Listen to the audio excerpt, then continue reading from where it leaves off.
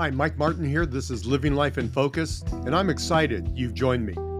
You know, the purpose of the Living Life in Focus podcast is to encourage, motivate, and inspire Christ followers to grow deeper in their relationship with Jesus. And if this podcast has been helpful to you, please forward it to others you think would be encouraged by listening to it as well.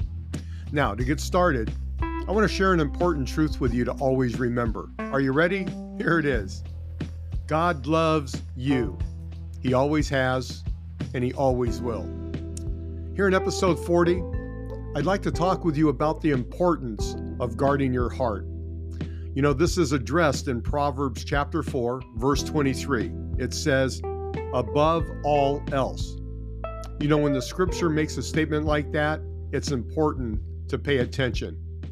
Again, it says, above all else. This is important.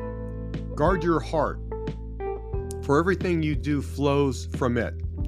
You know, this verse is a reminder that our hearts are the center of our being and the source of our actions and decisions. Based on this, we must be careful to guard our hearts from anything that could lead us away from God and His will for our lives. One of the ways we can guard our hearts is by filling them with the Word of God.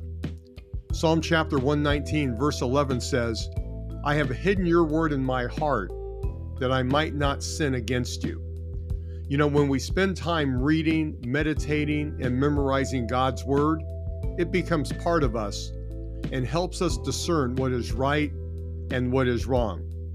And then as we make choices based on God's truth, we are guarding our hearts and ensuring that our actions are in line with His will. And then another way to guard our hearts is to surround ourselves with people who will encourage us to grow in our faith. Proverbs Chapter 27, verse 17 says, as iron sharpens iron, so one person sharpens another. You know, when we have friends and mentors who are committed to following God, they can help us stay on the right path and hold us accountable. So, let's always remember Proverbs Chapter 4, verse 23 reminds us that above all else, remember that, above all else, to guard our hearts by filling them with the Word of God and surrounding ourselves with fellow believers. Let's commit to guarding our hearts and pursuing a deeper relationship with our Heavenly Father.